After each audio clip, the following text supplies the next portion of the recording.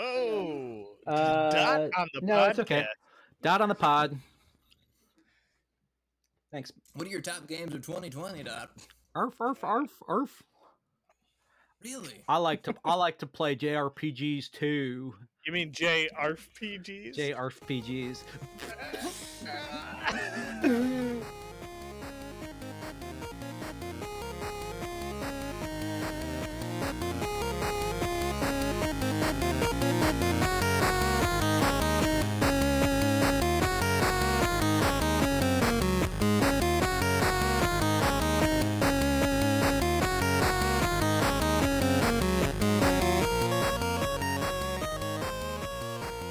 Welcome to Bundle Buddies. This is a podcast where we play through the entire itch.io bundle for racial justice and equality. My name is Alex Honnett. And my name is Eric Taylor Roth. The itch.io bundle for racial justice and equality was launched in June 2020 during the massive outcry for racial justice following George Floyd's murder by police. It has 1,741 items from 840 plus creators, and it raised over $8 million. All proceeds were donated to the NAACP Legal Defense and Educational Fund, as well as the Community Bail Fund. This is episode 26, and we've played 71 of the 1,365 games in the bundle. Thank you for joining us today. Woo! Eric, hi. Hi, how are ya? How are ya? I'm doing great. How are you doing? I'm doing fine. You know, man, just living is crazy right now. It really is. I this morning it's March and March 1st when we're recording this, and I was just like, wow, a year of this shit. Crazy. Yeah, and people are starting to do like, I saw some Twitter thing that was like, let's reflect. Like, when was the first time that you realized COVID was really just going to change things? And I'm like, I hate these like corporate baity tweets that are that are just like, we're coming back on like a year of COVID. Yeah, I did a little sort of debrief with some of my college friends, but that was it. Guys, we're gonna start streaming more often. Keep your eyes peeled to our Twitter stream to see when that's gonna happen. Mm-hmm. But let's get right into it because we don't have a ton of time at the moment. Our guest this week is Tim Lamphere. He's a gamer and comedian and streamer based in New York. You can catch him streaming at twitch.tv/totallytimlol. His sketch group Cigarette Sandwich is on the Annoyance Theater Twitch channel once a month doing a show. You just missed this month's, but you will not miss the next one. We'll link to a recording of the show on Twitter. So if you enjoy Tim, check out his sketch group. They're all really, really funny, and these shows are great. Mm-hmm. The cause this week is Bushwick Ayuda Mutua, or BAM. BAM was born out of the 2020 COVID-19 crisis in response to a lack of government support and resources for the most vulnerable in the founders' community. Bushwick Ayuda Mutua serves as a way for individuals to fight systems that seek to divide, and deliberate and intentional community that prioritizes the marginalized and aims to empower, prioritize, and give space to longtime residents. It's 100% volunteer run and community funded. Donate at bushwickayudamutua.com, BushwickAyudamutua.com. If you donate to them and let us know at bundlebuddyspodcast@gmail.com, we'll shout you out on the show. Let's go into it. Tim's fucking funny, and I love it. Yeah, it's a good one. It's a good one. You all did a really smart thing by listening to this episode. See you after.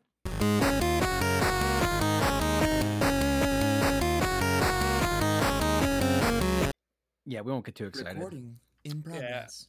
Yeah, Tim, thank you for being on the pod. How are you? Any questions before we get underway? Are we about to have a blast? Hey, that's the easiest freaking question. Yeah, honestly, some of these have been not fun, so I hope we are. I really do. Shit. Okay. Yeah. And can I eat chili during this whole thing, or should I kind of finish this up? Yeah, we're a chili-friendly podcast. Well, I mean, I got a question for you. What's the weather like where you are? Is it pretty chilly? It just snowed. Hey, just snowed this morning, but guess what? It melted. Oh. It's all gone. Oh. In that case, I don't think you can eat chili, unfortunately. Yeah. If it's not chilly there. We actually have like very, very stringent rules, with a lot of bylaws. It's like Magic the Gathering rules for whether or not you're allowed to eat chili on the podcast. You said Magic the Gathering. I was like, oh, are you a Magic guy? Oh yeah. Oh yeah. 2 out of 3 cubes that I played with Mike. Mike's Cube. Ooh. One, 2 out of 3 of them. What kind of Did you a really? what kind of a Two cube is bucks. it? What kind of a cube is Um, it? You know, like powerful cards, cube, Nice. but not Love it. not power. No power 9. All right, I mean, come on. But yeah, Damn. That's sick. Eric That's awesome. Eric plays a lot of Magic the Gathering. I love it. I'm a big fan. I love it. Have you played? Do you ever watch? Do I watch you what? go. No, Do you you ever go. watch on Twitch? I have. I it's been a while though. I haven't watched any like recent GPs or Worlds or anything like that. But I've been playing a bunch of Arena since the beginning of quarantine. I was playing Paper, and I got into Paper Magic.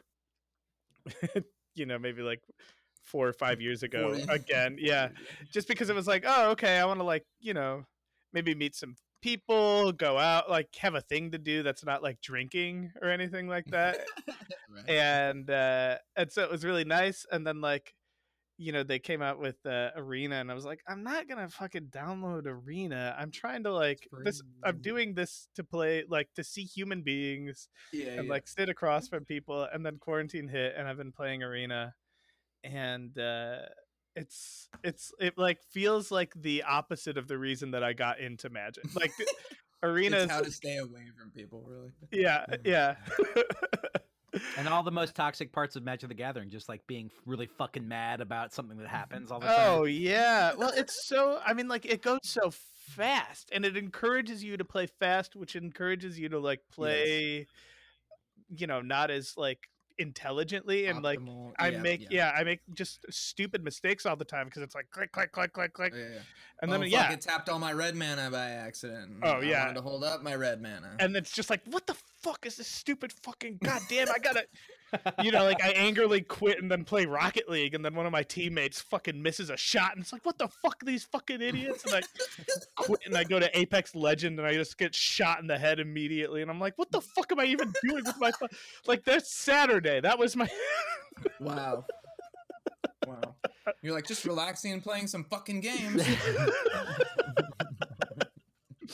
Oh my god, it's hard. It is so funny. Like, I don't know, man. All those online competitive games, it's not what I want out of video games most of the time, and it's also not what I'm good at. Like I'm not really good at games, so like I'm not trying to play to like measure myself against someone else. I'm playing to forget myself for a little bit. Yeah, but other people want you to play because they want to get kills against you. They like to kill you. Well, It's a service you're doing for them. But like, Tim, I know you as a comedian and just a generally great guy, and you're also a Twitch streamer, which is sort of marrying those two worlds of video game player, comedian, and great guy. Why? What are you doing? Well, wait. Did you say what do I doing? Or wait, what was the actual question? There's a lot. There's a Sounded lot. like you said, what do you do? What do you take it do? away. What are you doing? I think was the question. Like, Yeah. like How, what? my question is, how dare you? My question is, who the fuck do you think you are? No. How did you get into streaming? Like, what made you what made you segue into there? Was it like the pandemic, or were you going to do it a little bit before? What's going on with that? Well, here I love playing games, and then my life like got in the way, like the games I like to play were like long-term investment style games. Like if I played a game of Dota, for instance, that's like 45 minutes of unbroken concentration. And you can't really do that back to back if you have like friends or comedy shows or romantic partner that's like, hey, because then you respond with the minimum to get them to go away, which is like, hey, how was your day? My day was great. Oh man, okay. Anyway, well, see you at dinner or whatever. Yeah, pretty crazy day we're having over here. Yeah, exactly. Just trying to like do the bare minimum to like make the person leave. That's not a good, healthy way to be with people. So you're like, I started watching Twitch. So now you've just asked people to watch you stream your Twitch. So you can just knock it all out, and just like all my friends and relatives and family, you can all watch me Twitch in that way. I haven't actually had a reckoning with the other side of it, because this was how I got into watching Twitch. Was this I know that this Dota game will go on even if I stop paying attention, because I can watch somebody play Dota. I can watch in my mind I was playing, but I know that they're gonna do a good job. I can pause, invest in relationships, whatever. So I'd watched Twitch for a long time, and then always wanted to get into it, just because I've watched tons of Twitch. I've watched more Twitch than any Twitcher has ever watched. I don't know. I watched a lot of Twitch. And starting with Magic the Gathering. Speaking of. Oh, okay, yeah. So. I mean, like that's. I Twitch Magic the Gathering is great because it's like you don't have to invest. These people know what they're doing, right? It's like, oh, you get to like, if they get mana screwed, you're like. You're like, well, that sucks for you, man. Like, that's cool. The other part of it too, is I don't have to get mad or sad. Or, yeah. Did you watch did you have siblings growing up or somebody who you watched video games growing up, or did you like discover watching video games later? I played with my friends. We were all gamers, so and sometimes there's just like one PlayStation with a one-player game or whatever, and you're watching Kyle play Final Fantasy X for like 3 days straight or something, But so definitely did some of that, and then like at work or something, I discovered like watching Numot the Nummy on Twitch do Magic the Gathering drafts, and I was like, damn, I could just watch this in the background all day, and I did.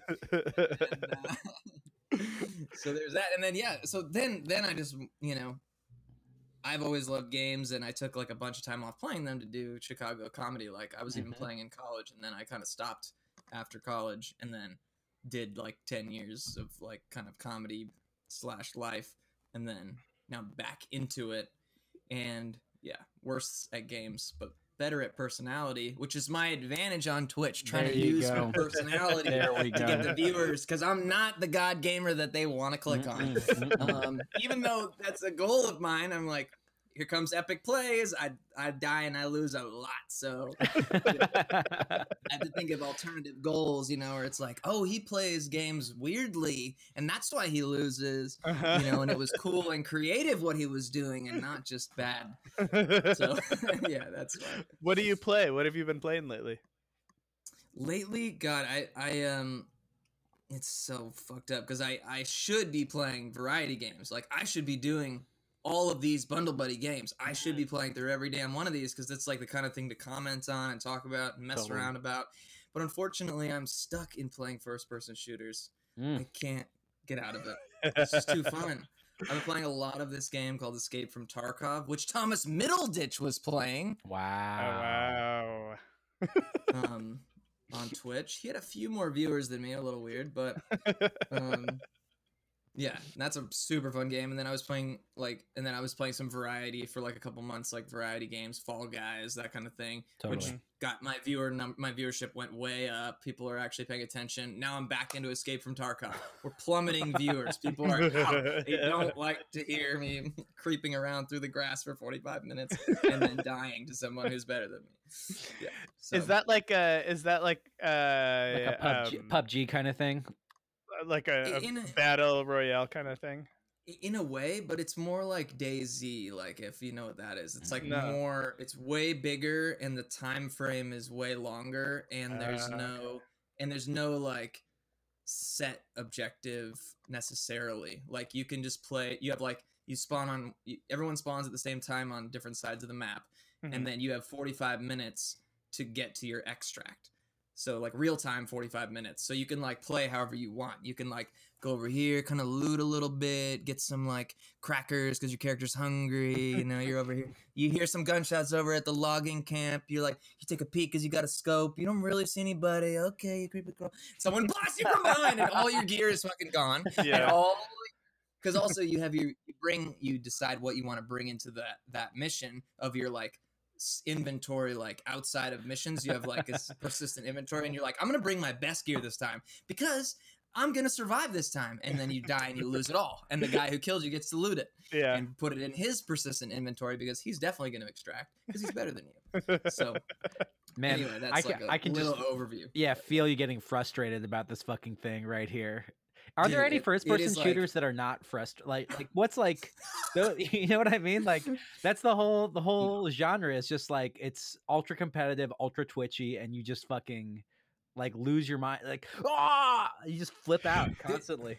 this game is also coupled with like it's like sadness. You're like frustrated, but it's also very sad because on like in PUBG or Apex or these kind of games, like your adrenaline is kind of spiking and like constantly like you're like oh damn it, and it's kind of like a fist slam. Escape from Tarkov is like you start to get into a fight and your heart starts to like privately go 1,000 miles an hour and then you die and then that like you feel it all like subside and then it's like loss, you know, it's like a feeling of deep personal loss, you know, so you're a little mad but also it's just like god I feel like I've played damn it, those like games of Apex Legends where or like PUBG where it's like 20 minutes of like getting loot and just like that slow creeping anxiety of like yep all right, it's gonna come, it's gonna come, it's gonna come, and then yeah, you get sniped, and you're just like, right The only game and that's like every game of Tarkov is like the only just game that's like- gotten my heart going recently was Hades, which I played a bunch of for a long time. Nice. Have you played that, Tim?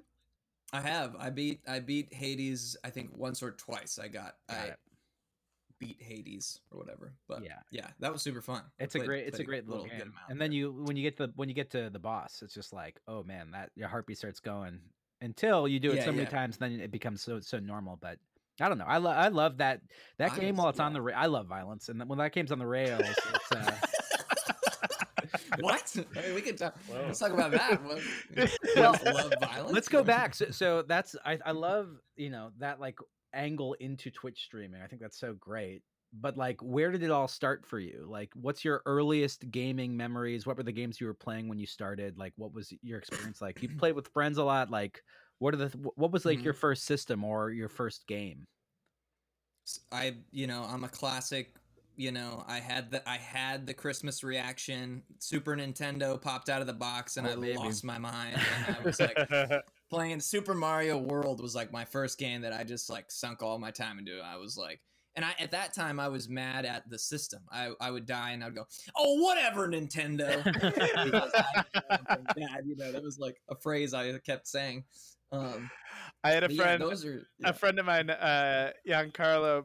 I didn't know him as a kid, but in high school we were like hanging out, and his mom would come by and make fun of him because as a kid he would play, and he'd be playing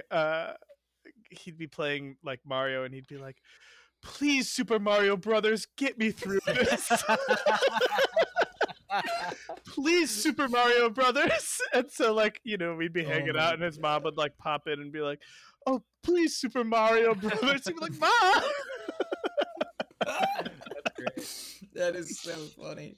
Yeah. So you were Super Nintendo. You had the Super Mario Bros. That first, like, what is it? Land? Super Mario Bros. World. It's so good. Like, just like it was. That I never had the Super Nintendo, so it was all just me going over to friends' places and stuff like that.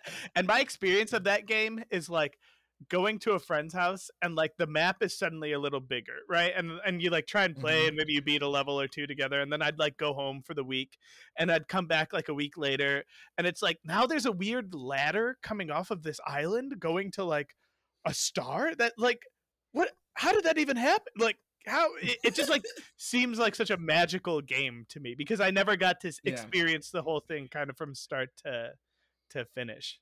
What other possibilities? It's just incredible. What other games did you play for Super Nintendo? On Super, you just I like slowly accumulated like all these little games, and I was like, I had Super Mario All Stars also, which I was like, this is not Super Mario World, but I still played all of them, and they were like way harder. Yeah. But yeah, played that, and then I can't remember like how things. I had like Madden 95 for some reason, and I like played a bunch of that. Love it. And I had and then pretty quick I got into JRPGs, and that was a good chunk of my youth was from like my friend let me borrow Final Fantasy 6 or 3, right? And I like was stuck right away and called him on the phone, and he's like, "Yeah, is the guy's feet are hot because he's like walking through the desert." And I'm like, "Yep, you're guiding me." Like he knew where I was in the game just based on a phone call, and he was like my walkthrough just over the phone in the very very beginning of the game. Even like I had no clue what was going on. It was like, man, that game was awesome. And I still go back and play that sometimes. Like, Oh yeah, I played that game I'm maybe never like gonna 5 or 6 times, and every time is I don't think I necessarily like get much more out of it. It's not like I'm discovering Mhm. new facets of it anymore, but it is you just play it and you're like, Yeah. God, this is so fucking So good. good. Yes, exactly. Exactly. It makes you want to play it right now. I'd love to be able to play through that game in Japanese or something like that, you know? Like I bet Oh my because God. do you know who Tim Rogers is, Tim?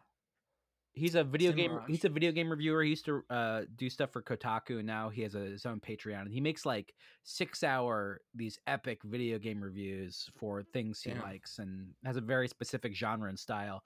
And he did a whole series translating or going over the differences in like the text from Final Fantasy VII in Japanese and English to sort of Oh. show how much denser the Japanese is, because you can fit so much more meaning and information in, you know, the kind of characters that they write with as opposed to the English language. So like one of the great points he made Insane. is that like Barrett is like Mr. T in the English translation and like Solid Snake in the Japanese. And I was like, oh, that's Oh, cool. that's funny. Yeah. Interesting. Damn. But I feel like at this That point, makes- that's the way to get more out of it. You know, like you have to learn freaking Japanese to get like yeah. added textual like layer out of things. I still, yeah, and you know what? I still do all the tricks even when I play it and stuff. All because you can't not do the little like, or sometimes I opt not to intentionally. Like if you're like fighting the ghost train, you could just use a Phoenix down and win, you know. And then I'm like, maybe I'll just try to fight it regular this time through, and like, you know, I'm already still way too prepared because I have all the stuff anyway. Because I'm like, know where all the things are. Yeah. And, you know, Super Mario RPG. Anyone? Yes. Legend of the Seven Stars. That was another one I played. Or I like, didn't. That is, but it's definitely. I think that there's. So I had Sega. So Shining Force was my. I went like as far as JRPGs. It was like Shining Force into Final Fantasy VII. That was kind of the trajectory that I went. Mhm. So there's this whole like Zelda world and early Final Fantasy world that, and like Hanet's a big fan of Chrono Trigger and that sort of stuff. Oh, And yeah. all of those games sound so attractive to me. Like I love the idea of all of those games, and I think I probably Eric, missed here's the deal. Here's the deal. You over the last couple weeks have just been like complaining about how toxic your relationship with these games are. You know, you're like, and that was my fucking Saturday. I went from this to this. Take a month. Every night, take a bath, and then come out and play literally an hour of Chrono Trigger or Final Fantasy 3, and like correct your relationship with video games. So it's less of it's more of like a meditative reading experience, and less of a, you know, habit forming sort of like spiral of Well, just you know like what?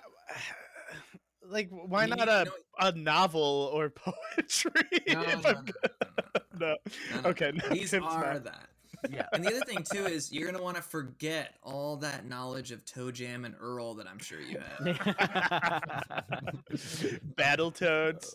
The That was on Sega too, wasn't it? The first what's like the Battletoads level with the bike that is just fucking impossible to get through. Yes. Oh yeah. Oh That game yeah. was so hard. There were Yeah. so many just such hard games.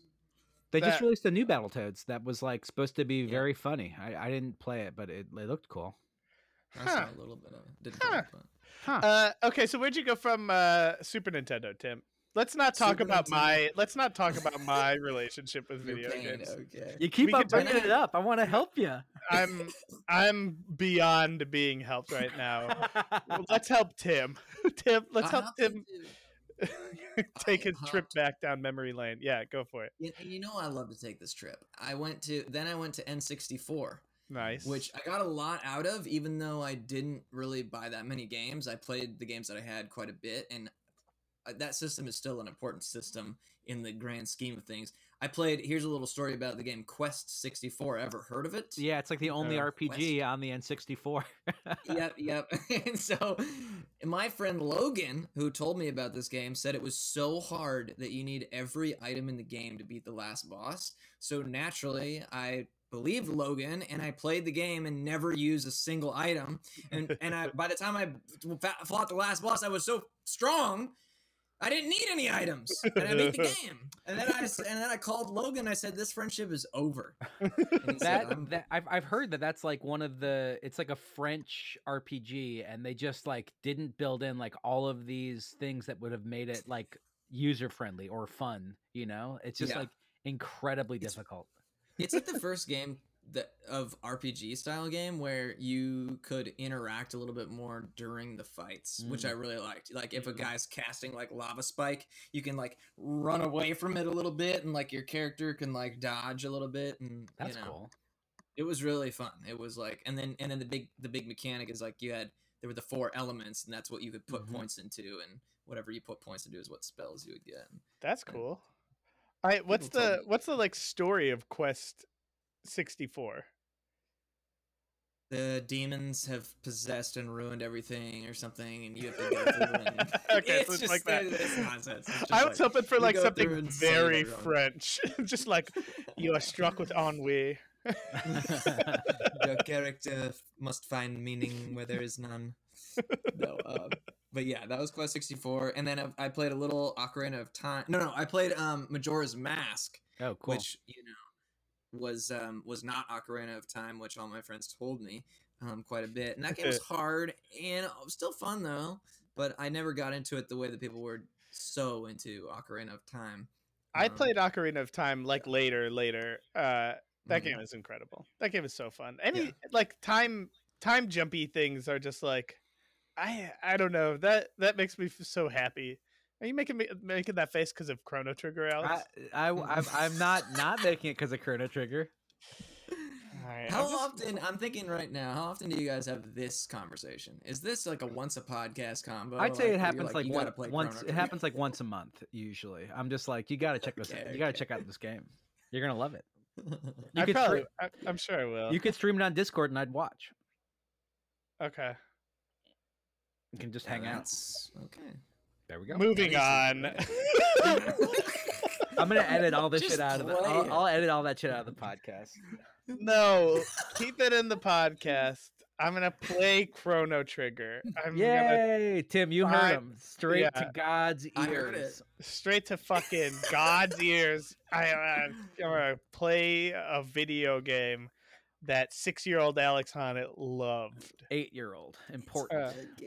So good, dude. Yeah, Tim, what from the N64? That I mean, it is interesting because like the N64 is such a weird system. Like, did you play Conker's Bad Fur Day? Is that the question you're about to ask?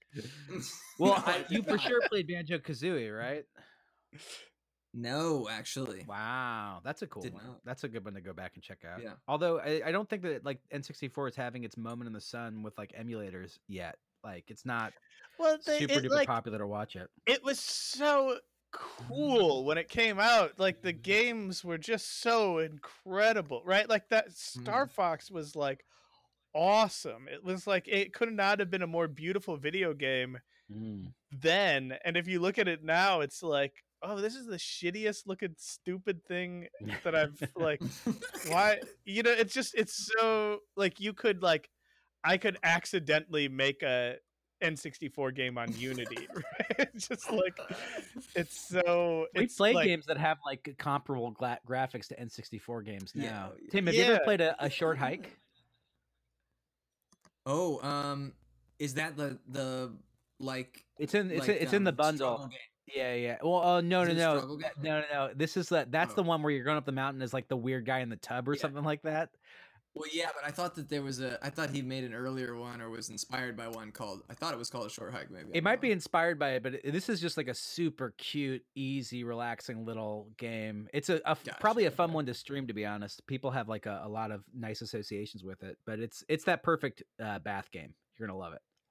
Damn, okay, that's cool. It's not the one I was thinking of then, because the one in the tub I thought was inspired by one that was like, yeah, that I, nothing. What is but it? What's the tub one? What is that called? I have no Going idea, up a but hill in a You're tub? talking about- yeah, this guy's like Yes. pickaxing up a mountain. That's the deal with You it. you're a character. I'll think of it in a second. But you're in a like a cauldron, a witch's cauldron, and you're just you're like naked upper half, and you have a sledgehammer, and the mouse moves where the tip of the sledgehammer is, and that's how you move. It's only with the mouse. So Oh, that's you funny. push like, and it's so frustrating. And then it's designed where you're like trying to climb up, and there are parts where you can fall way down, and there are parts where you can fall all the way down. And you can spend like hours getting so far up, and then like kind of fuck up how you're holding the sledgehammer, and then you like accidentally skyrocket off the side, and you're like literally back at the beginning, and then you're so frustrated, but then the creator of the game's voice comes on and goes like, I wanted to make a game that was more about the journey than it was about the solution. And you're like, oh, fuck you. Like, you're just so mad at the guy. Because he always comes on, he's really calm. Honestly, Tim, I could watch you What is- describe video games for hours.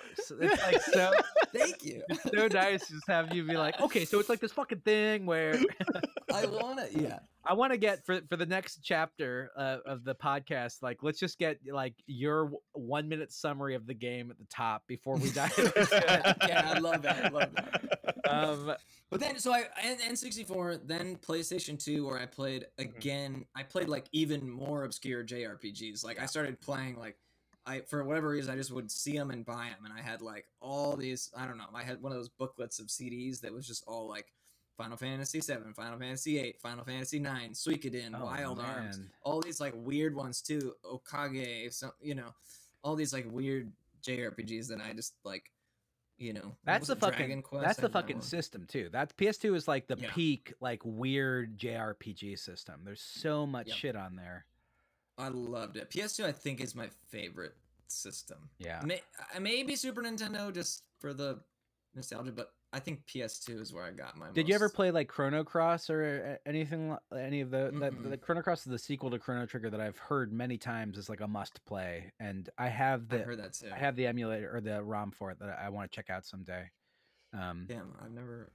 I don't Do think you- I ever tried that. Do you have an outstanding PS2 JRPG? Like one that was just like, oh, this was the peak experience of this type of game? Interesting. I don't know. Probably not. I don't know. They all kind of like.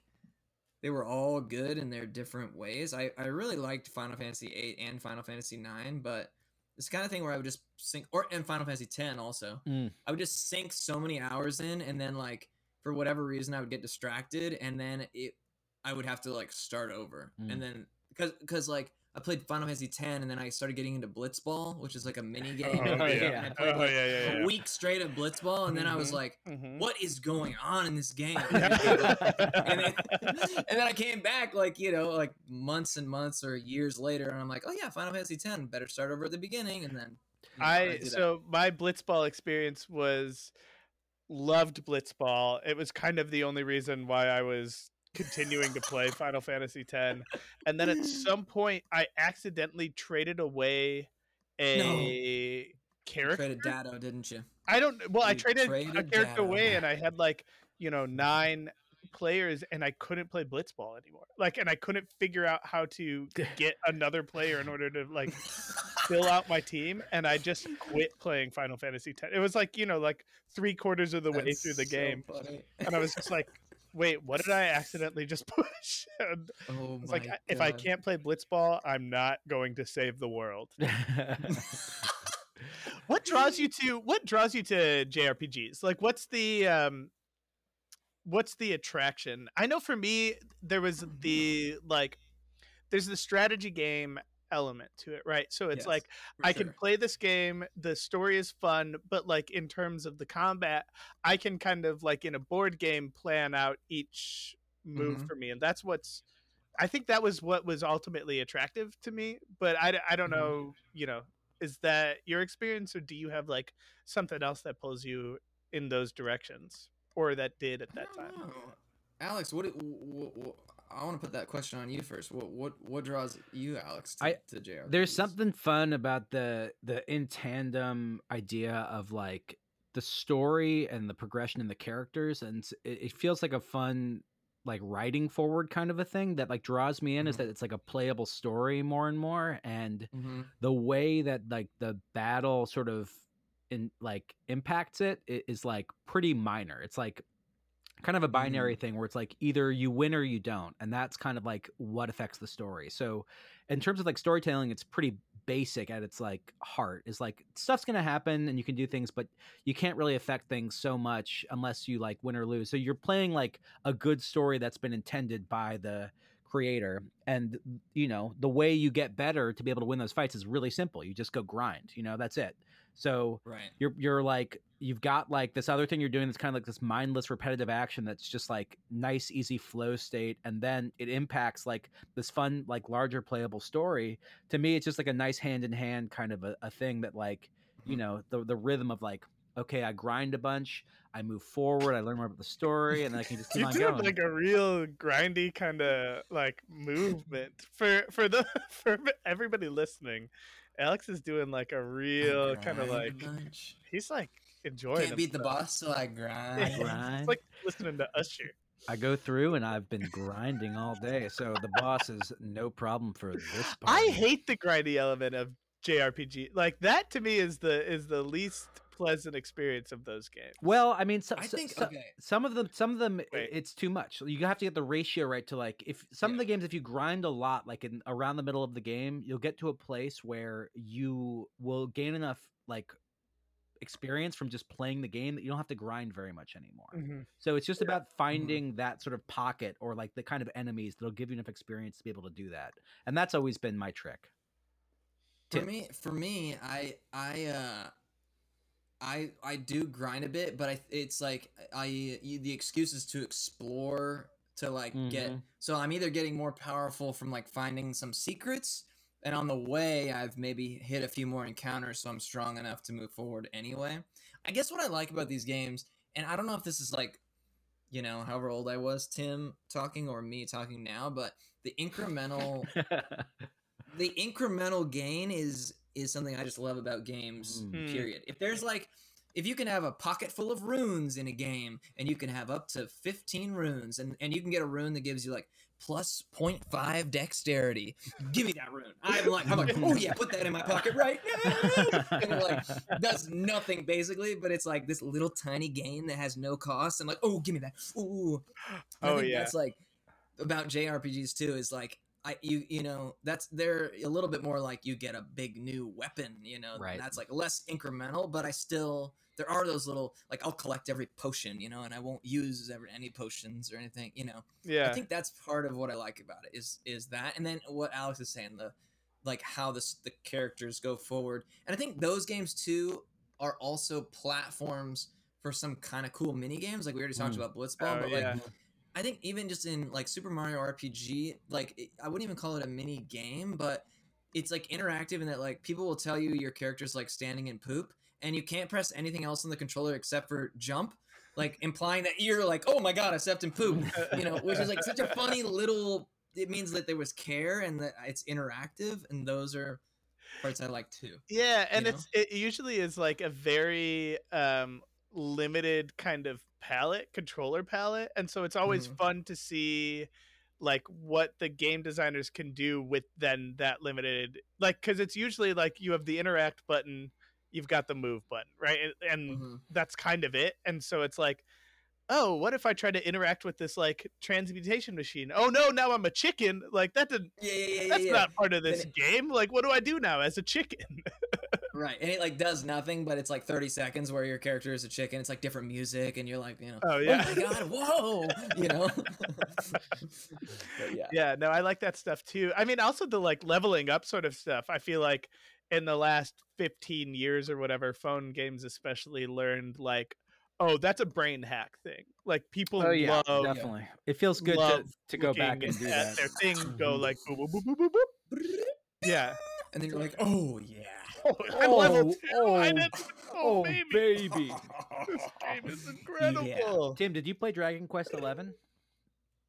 I think Dragon Quest 8 was the one I played. Cool. And I only played the one, and I think it didn't have enough. To me, that felt too grindy. Yeah. To me. That I Didn't mean, feel like there was enough like explore these little cool tiny holes. those are Yeah. like the Too example. much quest, not enough dragon. It's the very limited worlds they put in there, but it's like I feel like that's kind of like the boilerplate JRPG now. Is like Yeah. those games never caught on in the United States really, but 11 just came out and I played that for the PS4 and had a really good time. So I'm recommending. good time, Yeah, okay. yeah, it's sort of like I think it's the best version of like those kind of games, you know, like that they're going to make. It's pretty, the story's fun, there's some great voice acting, it's very compelling, it's a very small game but feels very big, you know, that sort of thing. Oh, cool. Okay, that's a good sell. I like that. And I Did was you- ready to like Dragon Quest 8. I mean, it was, I had just played Final Fantasy 8 or whatever. Right. And then I was like, let's go. And then the world wasn't, it was like, oh, the grassy plains are like Totally. huge, Yeah, and right. there's nothing on them. It's Mhm. like just grind across to go to this cave. And it's like, okay, I'll just grind all the way to the cave. and That's the then, thing is like Final Fantasy, yeah. I feel like they started innovating like and just didn't Yeah. stop, and Dragon Quest was sort of like, well, we kind of, but this version of We have like our thing. what it was is pretty good, don't you think? And it's like, Yeah. yeah, sure. But if you're recommending 11, okay, I'll that'll be on the radar for sure. Oh, if Alex Honnold is recommending it, baby, Yeah. it's playable. Hey, you know you're gonna be able to sink a couple hours into this thing if I'm recommending it. Well, Tim, this is great. Let's move to the next segment. I like that we didn't get your full story with gaming, so we can return to it next time we have you on. Okay. Because it does take some turns. Oh, really? Well- Should we get into it now then? I don't know. I kind of want to hear it.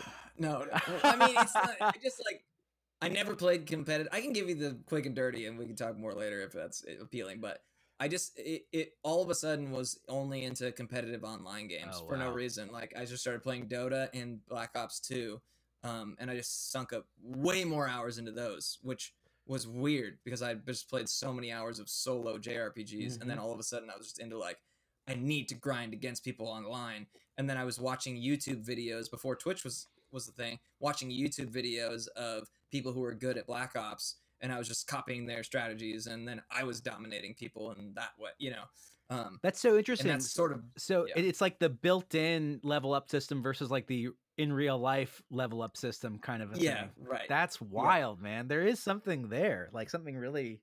Oh, I mean, it's addictive, right? Like being able to I think that there's something so addictive about the quality of like you're introduced to one of these like online competitive games. You see people doing things that you are just like absolutely incapable of doing, right? And it's just sort of like you show up, you're like, oh, this is like, let's move around in it, and then like somebody does something and you're like, I want to know how to do that, right? And so then suddenly like you start to feel yourself getting better, but you're still bad, right? And that quality of like I'm getting better, and then like I just got slaughtered, like I need to get even like that. It has a similar kind of thing, you're right, to like the grindy aspect of an RPG, because then at some point you're like, oh, I could just dunk on these idiots. I'm good at this now. There was when I played Black Ops and there was a game where I went like 22-0. I was like, okay, wow, nice.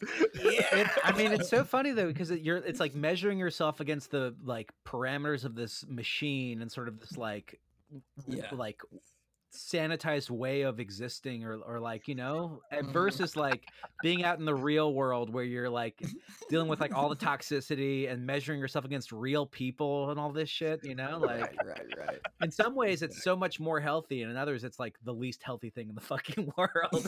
Yeah. Speaking of and then like the Dota community is like the game, the learning curve is insane, and the community is the original. Well, probably Counter-Strike had a pretty toxic community. I don't know, but the Dota community was like the first fucking crazy toxic online community where it's like, oh, you don't already know all the heroes and all their abilities and the functionality of each one, you trash. Yeah. You're my teammate. Don't help me out of here. And then like everybody's trashing you, your teammates, the opponents, Anyway.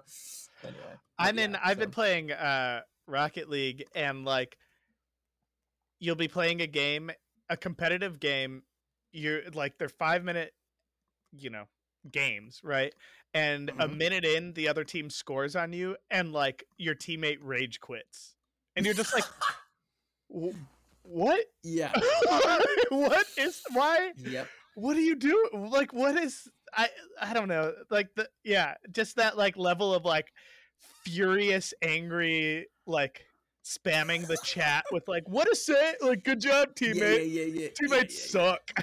You're like, I'm trying to be stressed right now. They try to fix the toxicity by making there just be like, oh, there's only 5 emotes you can do. You know what I mean? All these games. Yeah, it's like, totally. Yeah, people are gonna abuse those in a way that is making you feel bad. Like that was my first experience with anyway, with the in Overwatch they introduced this thing where you could give awards to people, and at the end of it, it's like that's right. You know, like shot caller, like. And then there was one that was like good teammate, and I always thought that was like so sarcastic, where you're like, you're not the best on the team, but I guess you were a good teammate or whatever. And I was like convinced that if I won that, people were being mean. I don't think that's the case, but that was definitely the way it felt for me. Yeah.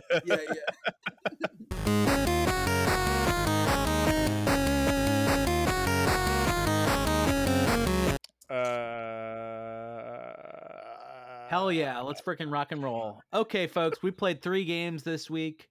Forma 8, The Night Fisherman, and Parallax. We'll start with Forma 8 from Mixed Bag Games, a single-player action-adventure exploration Metroidvania. The description: Forma 8 is a unique take on the proven Metroidvania action-adventure formula with a striking visual style and a huge world to explore. As the small exploration probe Forma 8, you're stranded alone on the surface of an alien planet, separated from your companions by accident. You have a life or death mission to accomplish. Find and recover a lost powerful energy source before it's too late. Ancient civilizations, great perils, and dystopian visions await you, and not everything is what it seems. Whoa. All right, Tim, so you're going to describe this game now? Yeah, just that really. what Wait, Alex just described it. Yeah, but like you're going to describe the game. So Forma 8 is there's a spaceship and it's got all these little ball space creatures, robots, and there's the bar is low, and your ship is like, oh no, our bar is low. We got to go down to this planet and replenish the bar. And so you go down. There's lasers and bad guys, and you have to find power-ups to get the bar back up. That's the worst one. Yeah, you're like a little floaty ball thing. This game is fun. Yeah, this game rules. This game is fun as fuck. Like that's cool. Like floating around. There's something so just delightful about floating that little ball around, right? Like, and the physics of it is just like, yes, so nice. It was a wonderful combination of like, the graphics are really nice, understated in sort of like a nice way, but still feel very rich. The music is great. The sounds when you're interacting with the world are also great. Like the way it controls and handles is like wonderful. Like this is just like a really cool little game, you know. And the actual platforming and what you're doing is really fun too. Like I can't say anything truly that negative about this game. You know, it was just like. It executes on what it is so well. Oh yeah. Yep. I like the Metroidvania aspect of it, like the power-ups. I didn't beat the game, but I got the first 2 power-ups, right? So the like explodey thing, and then like the drop grenade or landmine thing, and then you could use the explodey thing to kind of launch it away as an attack. And I think like that was so fun. Like I usually associate that like Metroidvania thing with like a platformer, you're running around, you know, like, but to combine it with this kind of like, you know, it didn't feel like an innovative, you know, way to move through a space as a character, right? Like we've played games before where you're a thing floating, right? You know, like nothing about it felt like 100% innovative, but the way that it sort of combined the level up aspect and the power up aspect with the, you know, movement, it felt like a game that I had never really played before. You know what I mean? Like it was just like it was cool. I just wanted to keep playing it. Like it was so fun. I like this. It ruled. This game rules. Like that. Like drop the mine and then like pop your special to like launch it forward. Like that is a fun, difficult. It didn't feel like I didn't feel like because they gave me that I was overpowered in any way, because it was like I still have to learn how to like get on the correct side of this and then launch this, and I have a pretty like short amount of time in order to do so. But like, what a cool attack! Like, very clever, very very clever. Were you able to beat that? There was that big spider one on the wall. You had to launch it at. Were you able to do that quick? How long did that take you to hit it? It took a little bit for me to figure it out, and then to like get that going, which I thought was nice. Like the way it doesn't like hold your hand, you have to kind of discover things on your own. But because you have such a limited palette, like you're gonna discover it, you know, for sure. Just because like you're kind of just fucking around and like figuring out how to do it. How long did it take you, Tim? I figured out that was what I was supposed to do pretty quick. I was like, oh, I think I can shoot this at it, and I got that pretty quick. But then the controls, I couldn't maneuver. I couldn't get the angle right for a minute there. Yeah. And then, I got better at it because there's like later on, there's even more things you have to shoot them at. I think, and there's even a boss too. Yeah, I got to the first boss and I didn't beat them. That was where I was like, okay, this is getting like kind of hard. That was the plant one or whatever. The lava boss. There's like a with the like exactly. But I learned you had to feed the bees to it. Yeah, I didn't get that far to figure it out. I just used the bees. I was like, oh, it's nice of them to put that like source of health right there. That's really cool. And then I was like, oh, it's like a fly trap. Oh, you got to feed the bees to it, and then it doesn't, and then it's full, and you don't have to fight it anymore. How far into the game did you get, Tim? I beat that, and then I beat one boss after that and got the third power up, and then stopped there. The thing I don't like about the Metroid games is like there's areas early on that you can't get to that you're supposed to remember once you have the power up later. And I hate that because I'm like, I don't want to remember to go back and then, you know. Can you remember for me, please, game? Please? Yeah, exactly. Bye, Mags. Bye. Goodbye.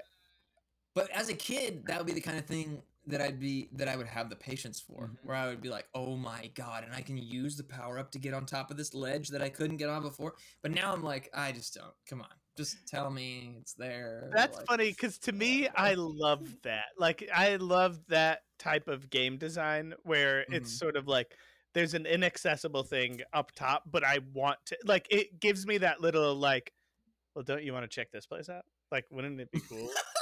Like, wouldn't it be cool if you played this game for a little bit more and then you could check out like this really cool looking place? Like, yeah, whatever that up top sort of place was where you could fly around and light all of the, and I just couldn't light whatever all the fires were up top. And at some point I was like, why can't I do this fast enough? And then it was like, oh, because I have to like, whatever the power up is that I need to go do that. To me, that's speed power up. That's exciting. I like that. Okay, maybe I do like that, but I played it on stream, and it gets like, I'm not gonna sink 20 minutes into like flying all the way over here to be like, oh no, I still don't have the right thing. Yeah. Fly all the way back. That feels bad to do live in front of people, but maybe people are down for that. I don't know. It's weird to stream that kind of a thing because there's ways I want to play games that are maybe a little slower. Yeah, I mean, that's interesting. Like, you played all these games on a stream, too, which I think is a cool way to kind of inform your review of the game. So let's go into final thoughts for this game. Also, Eric, I have a new idea for a segment. What about, like, final thoughts, but also you should play this game if, like, so we try to give a little bit of a positive spin on things that we can kind of, like, do. So for like the idea is for me and my passer play on this, I'm a play. I think this is a really great little game. You should check it out. Eric? Yeah. You should play this game if you like having fun, you fucking idiots. Is that what you meant, Alex? Yeah, like I think you nailed it. Okay. Yeah. No, I'm a play on this game for sure. I think it's tactily truly delightful. Like I think we've talked about like whether or not a game is inviting to play versus sort of like something that feels like a chore to kind of play. And this game to me feels like so inviting. I want to use the powers, I want to get better at it, I want to like fly around. I was so happy that it didn't punish you for like flying into the walls, you know, which I think like a designer could have very easily made this game like a lot harder in a way that was not attractive, right? Like it was really well done. And at no point did I feel like the game was like easy necessarily. You know, whenever I got stuck, I felt like I only got stuck for a very short amount of time, like the appropriate amount of time that you want to get stuck on a game like this. I think that this game, it feels very, you know, like I said, not quite innovative, but innovative with the way that it combined elements that maybe you've seen before in games. This is a play for me. If you like video games, you should play this. It's a good game. Tim, what are your thoughts? Pass or play? I think this is a play for sure. It's and definitely a play if you like that Metroid style. Because it's funny that that's in the description, because I guess I didn't read the description, or maybe I did and forgot. But while I was playing it, I was like, I imagine this is what Metroid is like, because I never played Metroid, but I was like, I think this is probably what Metroid is like. You go around and get different power-ups to unlock different areas, you know. I loved it's very creative and simple and cool in its design, which those are parts I liked. Yeah, so those are things that I enjoyed. Story wise, I think there's nothing there really, but the world is pretty cool. It's not like you're seeing the same obstacles over and over again. It's creative and storytelling in the playing through of it, in the playing of You're it. playing Eve from Wally. The whole that's it. That's your whole thing. You're scanning stuff, looking for things. Yes. The next game is The Night Fisherman from Farfew Giants, Charred and D_Fault, an interactive fiction, atmospheric, political short visual novel. You're a night fisherman and you spot a boat approaching. You bait your rod and steel yourself, ready for interrogation. Once he arrives, the man on the opposite deck is calm, civilized, and has a shotgun slung across his back. How's this going to go down? So, and this is a game, no spoilers. Let's not spoil it. It's very quick. No spoilers. The description was 3/4 of the game. I know. It's a really fast game. You can play this game in 5-10 minutes. You know, it is copyright infringement, right? Why? Like, this is the opening scene of Inglourious Bastards, almost to a T, with like a little bit of like word. It's not copyright infringement.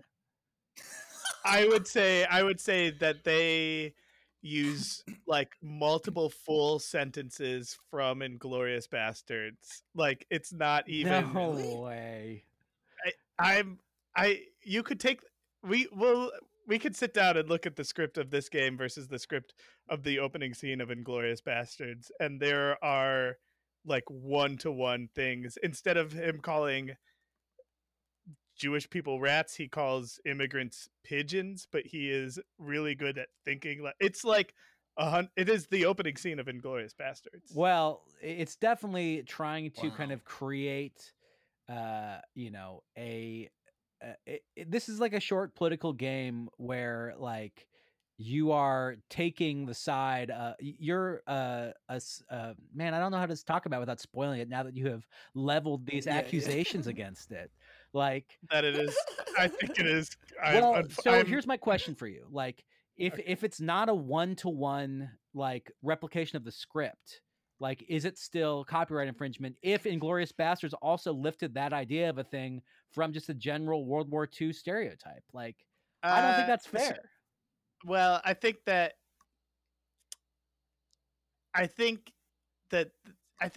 when you're talking about like whether or not something is doing like parody of or reference to, I think that they could have covered their tracks in a way that made me go like, oh, okay, they're referencing, you know, the opening scene from Inglourious Bastards. But I think that there are too many like sentences straight up lifted from that scene, and it is beat by beat the opening scene of Inglorious Bastards. Okay, well, I've seen in movies. I've seen that scene. Yeah. Or in media, I've seen that scene. Mhm. I've seen it where it's like, you don't have the spies in the back of your truck, Mr. Hamburger, do you? You can check. They're not back there. And then you're sweating while you're watching it. I've seen that scene before. Yeah, certainly.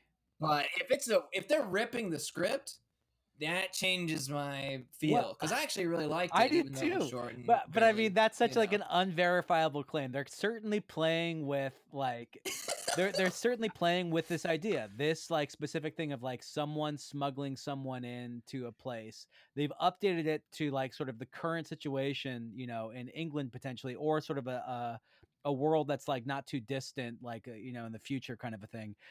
But like, if you're gonna say they lifted the whole script from Inglourious Bastards, you have to be able to point to like the lines where they lifted the script from Inglourious Bastards. I mean, we can play the opening scene of Inglorious Bastards and this game next to each other, and they line up 1-1. But then they've done a little bit of they've done some Mad Libs on like certain words. Did you do that? Did you do that, or do you have such a good memory of Inglourious Bastards? So I do. I think that I really like the movie Inglourious Bastards. So I've read the script actually several times. I'm not joking. Wow. I've read that. I think that opening scene is Okay.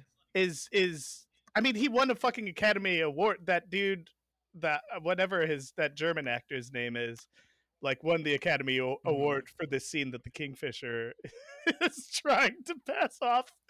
And like and that's the thing, right? Like I get the idea of like taking a thing that you like and then right, like there's that Elvis Costello line where it's just like try to copy the thing that you want to copy, and like that's how you're gonna make good stuff or whatever. I think you gotta I think you have to cover your tracks a little bit more than the writers of this game did, because I do think that this is like, whereas the next game that we're gonna play feels a lot like Portal, but they did something different and cool, and that feels like referential. This game is in copyright infringement. Oh my god, I disagree. So This makes me sad. I disagree so much. It's not even funny. Okay. Like this is I'm gonna have to look. I'm like, I am gonna look. At I'm the script actually again. angry at how much I disagree with Eric right now. This is a cool game. They're trying something like interesting. They keep it really short. It's like the graphics are cool. The way it plays out, like like that scene from Inglourious Bastards is a very, very good version of those kind of scenes. This version is not as good as the Inglourious Bastards scene, because that is like the best kind of version of a scene you can get. But it doesn't mean that like explicitly they are ripping off Inglourious Bastards, unless, like you're saying, there is a 1-to-1 like thing. There's a 1-to-1. There's a 1-to-1 thing going on. I'm happy to pause the podcast to play through this game with you and read the script of Inglourious Bastards. We'll do it. We can do that Do separately. it as a bonus episode. That is nuts. Wow. Well, That's you nuts. should play this if you liked Inglourious Bastards specifically. The idea behind this game is interesting because they are supported by a Patreon and Kickstarter, and they're creating a series of games called The Sacrifices. And the choices you make in each game will then affect what like happens in later games. So this is part of a series. They're going to release more of them. The next one is out, and it is called The Hateful Eight. Yeah. I was trying to think The of Outcast Lovers. So it's worth checking out if that's what you think. The Outcast Lovers. It sounds like Inglourious Bastards. It's called the next one is called Jackie Brown. And it's sort of looking at previous. Okay, cool. So let's just hop right into it. I'm a play. This is a great game. Do not listen to Eric. Tim, what do you think? I don't really know Eric that well, but I am blindly trusting Eric's judgment. And if you're gonna rip lines, that for me is an insta pass. But I originally was I like this one the best of the three. But now that I know, I feel like an idiot. In high school, there was a theater festival. Everybody was laughing at this one play that was just jacking lines from the movie Orange County. And I was so pissed off because I liked that movie. And I was like, these are not their lines. Anyway. It's 100%. This is what's that scene in Noah Baumbach's first movie where the kid plays like a Pink Floyd song? Yeah, Squid and the Whale. Yeah, Squid and the Whale. This is 100% a Squid and the Whale situation where these people made a very cool looking game, but Inglourious Bastards, I think, is Quentin Tarantino's maybe only good movie, and and so Eric is just dropping controversial takes left and fucking right in this episode. I've read it a bunch. I've seen it several times. It's too 1-to-1. It's too much in the copyright infringement territory. Quentin Tarantino himself probably also Mr. Copyright Infringement, and so maybe there's here's my separate question. If that is because I feel like this is important. If it turns out that it's not a 1-to-1 copy, are you a pass or a play? But it is. I mean, no. Hypothetically. Am I a pass or a play? I don't know because I spent the entire experience of it just sort of being a little irked. But it's cool. It looks cool. I like the dynamic is great. Quentin Tarantino did a really good job of setting up a very intense. I'm losing my mind. We have to stop talking about this.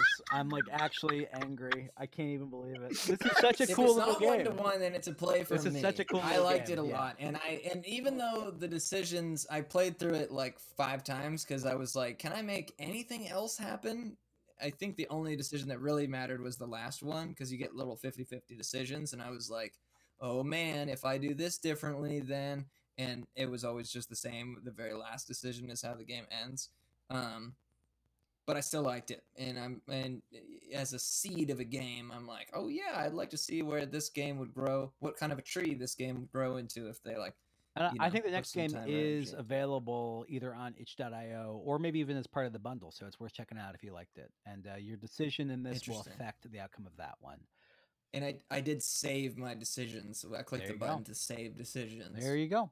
Can you hear me? Yeah. So we just played the game Night Fisherman, read along to the script. This is a couple weeks after recording this podcast. Yep, the original one. We had Tim and Alex. Unfortunately, we lost the audio because that happens, of course. Happens.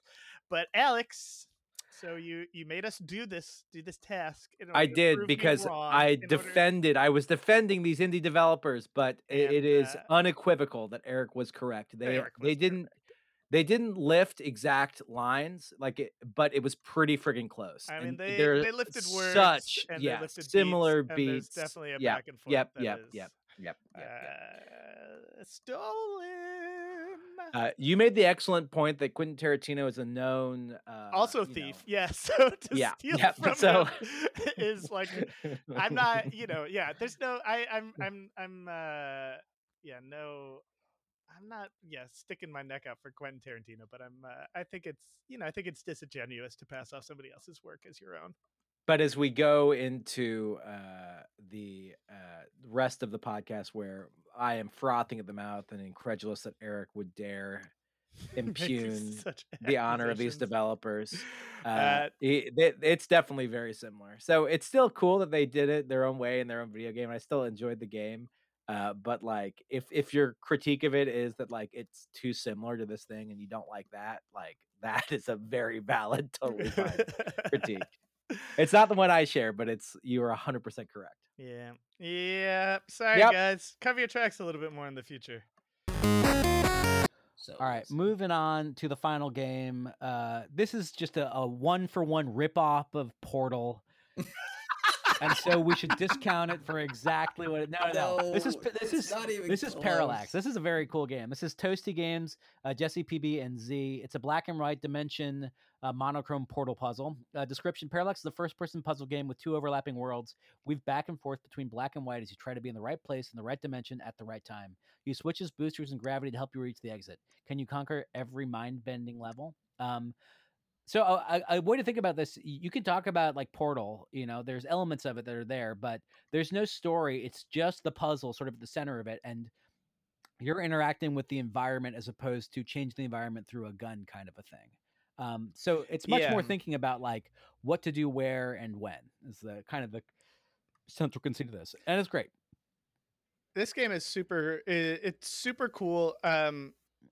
It's like aesthetically very simplistic and beautiful, and what I mean when I say that, like, the difference between like a copyright infringement thing and something that I think is like playing in the same pond as like as a game that I've played before. This is definitely a game where I was like, oh, okay, this is using elements of a game that I know before, but it's also like it feels very different, right? Like I would be blown away if these people had never played Portal before, but while I was playing it, I was like, they took kind of like the general elements of Portal and decided to like craft their own language inside of it. And you can like kind of ride at the beginning on like not necessarily learning that language, right? Like it, like up top, it's like, oh, okay, it's kind of like on the rails, I get it. But then at some point it's like, the fact that you're moving between like these 2 parallel worlds is like so fun and so cool.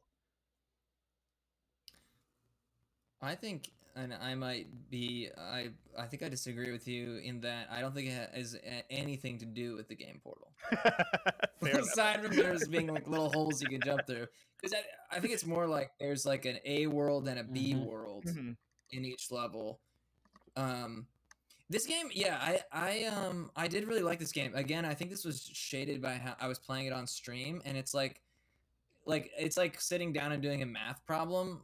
Like, I would do that definitely not on stream. I'd be like, okay, and like really solve it. But on stream, I feel like I needed to brute force it a little bit more and like just like, get in there and beat it. But it was very cool. It's very you could sit at the beginning of the level and just look at all the pieces and maybe solve the puzzles. Because it's like a little bit of like there's zero story. It's just the puzzles, which I liked too. But yeah, I had a lot of fun. Doing them, even though I was sort of brute forcing it a little bit, like trial and erroring my way through. Got to World C. Ooh. But yeah. It was fun and stylistically cool, although I think it eventually made me a bit dizzy.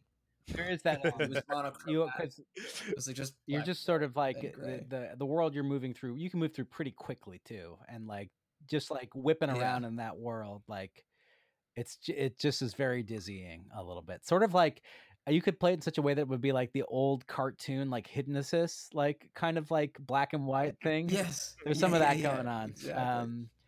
It's cool. I also didn't know why there was like a death counter, because it's not like it's just like doing a math problem. It's like if you mess up in the math problem, you like get 1 death counter. Like I don't know. There's an element too. Oh no, my character fell off a cliff. And that but it really I agree with you, It's because just it's so strange. Like there is a little bit of like precision gaming in here about like jumping in a certain way and like timing and things like that. But it's not like so much of that you should be bummed when you die. It's just sort of like baked into it. Sometimes you're gonna die in this thing. Like who cares how much you die? Like it doesn't really matter. Maybe that's the thing where if there was a story element that would play into, if there's like another dimension to it that the death will like bring in, you know what I mean? Like, I don't know. There might be something there a little bit, but I didn't feel that way either. No, it felt very. The like times where I was like walking on a balance beam basically, and I turned and accidentally fell off. I was like, oh, okay, that's. I don't think that's the intention of this game. Like this game is not like a platformer. Like let's get you to land on each pebble correctly kind of thing. It's like it's a Right, puzzle right. game where every once in a while you accidentally fall off, and that is Yeah, funny. They're like exactly. keeping track of that. It's like, Yeah. your mouse kind of slipped there, didn't it? Huh? So One. thoughts. I'm a play for this one. I think this one is cool and fun, and definitely in a bundle of like a lot of half-baked and jam games. This is a nice, full, fun puzzle game, so it's definitely worth your time. Check out. Play this if you like Portal, even if it's not super like Portal. Eric, what do you think? Yeah, no, you're right that it's not like Portal. You're like moving between these two worlds. I think that the way that it's like Portal is that it's a puzzle game that makes you think about your three-dimensional space in a different way, right? Mm. Like you're For kind of sure. asked to think spatially different than you might do if you weren't kind of like moving through these two different dimensions. But I think that the game design is really cool. The way that the puzzles progressed was very cool, right? Like just the language that you have to learn in order to get some of these puzzles correct is it's just really fun, and I was delighted to play this game. This is a play for me. You should play this game if you like puzzle games. Yeah, agree. Definitely. Yeah, and if I wasn't playing on stream and I was like feeling like it's like doing a Sudoku or something. I keep that's maybe a better way to put it. It's like a way more fun Sudoku or something. Like I really liked it in that way. I don't know if it's a stream game again because like do people want to watch you do an advanced Sudoku? Maybe they do. I don't know. What's wrong with me? I don't know. Well, you're doing a different. You're opting for a different kind of performance on the stream. It's not like kind of a meditative like chiller. It's like very fun and silly, and Yeah. you're like having a good time, Right. I guess as opposed to sort of like maybe if there was something weird Monochrome. you can interact with in this, but that's certainly not what this Welcome is. Yeah. Welcome to Tim's time. We're gonna If there was a wind robot down with some butler. puzzle games. Well, we talk a Yeah, lot on this about like bath games, the kind of games you can like take a bath midweek and then hop out and play for an hour before bed or something like that, and how nice that Mhm. is. And this is definitely a bath yes. game, even Wow. if it's not like my kind So- of bath game. I think the puzzle element to me it hits that like weird like wake you up kind of like this is not Yes. the type of game that It's a I want to coffee play game. out of a it is a coffee game. Get up, beat like 1 or 2 levels in the morning while you're sipping your coffee, and then Yeah. I love that. So it Yeah. nap games versus coffee games. Now we have two different kinds of distinctions. yeah. Um, But I did like it. I would if you like puzzle games, like for sure you're gonna like this game. I think it's like it's well made, and it seemed like there was enough content to like I don't know how many worlds there were, but Yeah. there was plenty it looks of it looks puzzles. really good too. Yeah, Like so- it's clear that they Yeah. like found Yeah. found a cool angle into making this game look good. Great. So that's 3 plays. That's triple play. You know what that means? Triple play. One of the reasons, Tim, I was so mad that Eric did the 1-to-1 comparison thing for the last thing is that if we have 3 games that are all triple plays, then Jonah goes triple play. And it's so rare when we get 3 games that are all 100% worth playing. So I was like, oh, we're definitely going to do the triple play. Oh, I'm No, sorry. you don't I'm have to. sorry, No. Alex. Here's the thing. I know I you- protest so much, but it's your opinion. So today in D&D, like a friend like rage quitted because he was trying to get one of our friends to like drop the Kraken on like a boss's head, and the friend was like, I just can't teleport there. I think like we're in the midst. It's mid-February. We're all just sort of like there's a little bit of just like everyone's kind of pissed generally Yeah. across the having board. having some- said that, I do think Tim, this episode's going to come out in a couple of weeks. I would love another Sunday to get us on the line, and we will hear Eric's case for the 1-to-1 I would love it. comparison of these games. We want your essay. We want to see. Doesn't have to the be an essay. lines. We I'll want I'll poster copy out the board. script, and we'll go over the Inglorious Bastards and find it, and like I'll drop it in after our conversation so that we can make sure. Tim, thank you so much for being a guest. This was really, really fun to have you on. Where can people find you online? And is there anything you'd like to plug? Yes. Oh my God. Well, yeah. People can find me online. If you're a gamer, you're probably listening to this podcast. Come check me out on twitch.tv/totallytimlol. I might be playing a first-person shooter, but I should be playing variety games here and there. Sometimes I'm in a stretch. I was playing KOTOR for a little while, the original. I'm playing the classic. What was it? Ori and the Blind Forest. Someone gifted that to me. I'm gonna be playing that sometimes.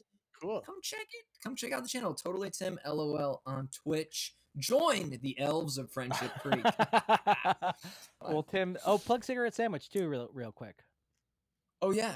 Come check us out. We're a monthly show right now online on the Annoyance Theater's Twitch page. That's theater with an R-E. And we do a monthly show that is 60 sketches in 60 minutes, all new every month. And they're awesome. They've been really fun way to get through quarantine and feel like to have a community and like a fun comedy theater community while everyone is quarantining. It's really awesome. The next one is the 27th, I think. Cigarette Sandwich is a very, very funny sketch group. So I haven't personally stopped by any of these because I've been too sad to watch very much comedy online. But if you're gonna, this is the one to do. Hell yeah. It's been growing. We had 120 watch the last man, that's one. more than can fit in the small theater of the Annoyance. So you're already... That's what we were saying. We were like, this is more than we ever had. And we're like... amazing. Thank you, Tim.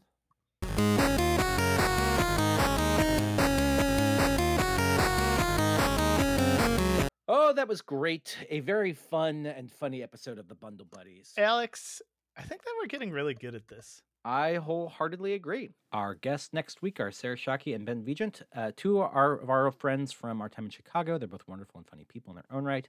You can catch them together on Ben's Twitch, twitch.tv-ps_Garak, G-A-R-A-K, Tuesday nights at 8 p.m. when Ben and Sarah and their buddy Grayson, with some other guests sometimes, play through adventure game classics. You can also catch Sarah on her wrestling podcast, Marty and Sarah Love Wrestling. They're both on Twitter. They're both really funny. They're great, and it's a fun episode. Here are the games we're playing.